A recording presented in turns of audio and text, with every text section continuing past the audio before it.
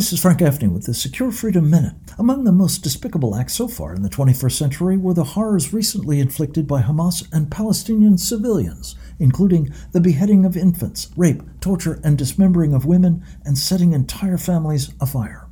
It seems unimaginable that anyone would boast publicly of being, quote, happy to see, unquote, such egregious crimes against humanity, unless, that is, you're a Sharia-supremacist like Nihad Awad.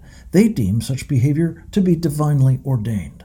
Awad runs the Council on American Islamic Relations and its deep penetration of and legitimization by the U.S. government.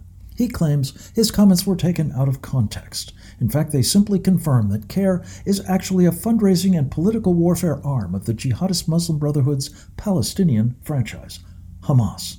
CAIR must be shut down, not legitimated further. This is Frank Gaffney.